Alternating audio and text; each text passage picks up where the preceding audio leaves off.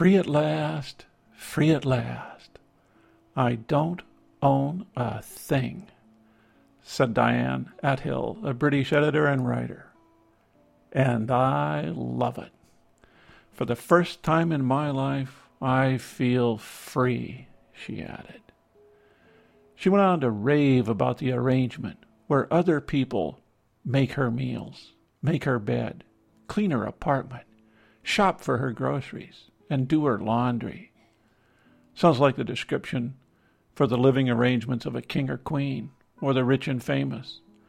But it really describes someone who is 92 years of age, of sound mind and body, and just moved into an assisted living facility. Sounds pretty good to me, now that I think about it. This is Retirement Talk. I'm Del Lowry. I know we live in a materialistic world, and we're always encouraged to accumulate more of anything. Why is it that when we get older, all of this stuff seems to turn on us? It becomes a weight around our necks, drags us down. There seems to be a real advantage to simplifying our life as we get older. I'm not sure it comes with age, just because we are older, or if indeed it just takes a long time to realize this fact of life. Perhaps there is no shortcut to this collected wisdom. Maybe it would be just as advantageous to simplify life at an earlier age, but we just don't know enough to accept it. Highly designed advertisements that lay hold of our imagination and dreams certainly account for a lot of it. Our society convinces us that we need more things. Our parents and grandparents shower us with gifts of every kind when we're young, and we get used to it, conditioned to it, accepting of it. I know every time I walk into my grandchildren's rooms, I'm astounded at the number of toys and games and other stuff. Why do they have so much? I know my daughter sometimes disappears some of their toys, and the kids never miss them. Whenever we have the opportunity to spend Christmas morning or birthdays with them, the quantity of gifts is amazing. I recall getting one gift for my birthday, perhaps 3 small gifts for Christmas, which included 2 articles of clothing and 1 toy. Always just 1 toy. I still remember a couple of these toys, some 60 years later. If one of my toys had come up missing, I would certainly have known it and looked until I found it. Times have changed, I'm told, and I'm sure they have, but I'm not sure this is such a good thing. I always wonder how many gifts or things will be needed as they grow older, more and more each year. Then again, it might work the other way. Perhaps the effect of getting all these gifts as children will result in them not wanting so much in later life. Perhaps they will realize at an earlier age that life can be focused on more than material objects.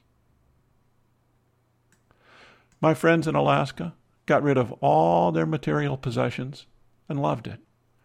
They also described a feeling of freedom. I've mentioned this before in some of my other podcasts. They sold everything they owned except a few clothes and their car. They sold their land, house, furniture, dishes, sporting goods. They kept their bikes. They threw away their photographs and their tools. They terminated any investments they had. They put all their money in the bank in a simple savings account and checking account. They cleaned house, big time. They said that they wanted their kids to be able to bury them when the time came, and then walk across the street to the bank and split any money they might have left and be done with it. No hassles. They rented a furnished house. They travel a lot. They travel light with just a small rucksack, bikes, and a van. That is also their only car. They moved away from Alaska to New Mexico.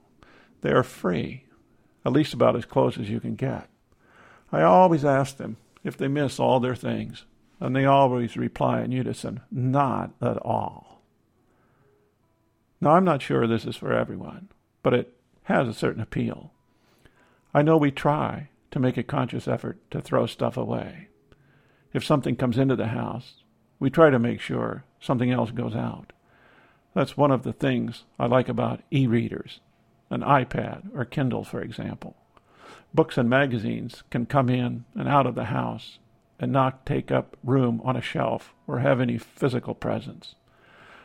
I know some people like to collect books. I could never understand that. In my later years, I like to move mine on after I've read them. They don't do anyone any good sitting on a shelf. I've always felt fortunate in that I never really wanted to collect anything. My modus operandi has always been to use whatever I get, and if I don't use it, then it needs to be gotten rid of. Now that I say that, I think I'll soon take a good walk around the house and see what stuff can be unloaded. Perhaps Diane Athill is onto something. Being free from things might be worthwhile. A worthwhile goal for we retired people. Maybe I'll do the walk around the house when my wife is out of town, and then I can really throw stuff away. Then again, on second thought, that might not be a very good idea if I want to stay married. This is Retirement Talk.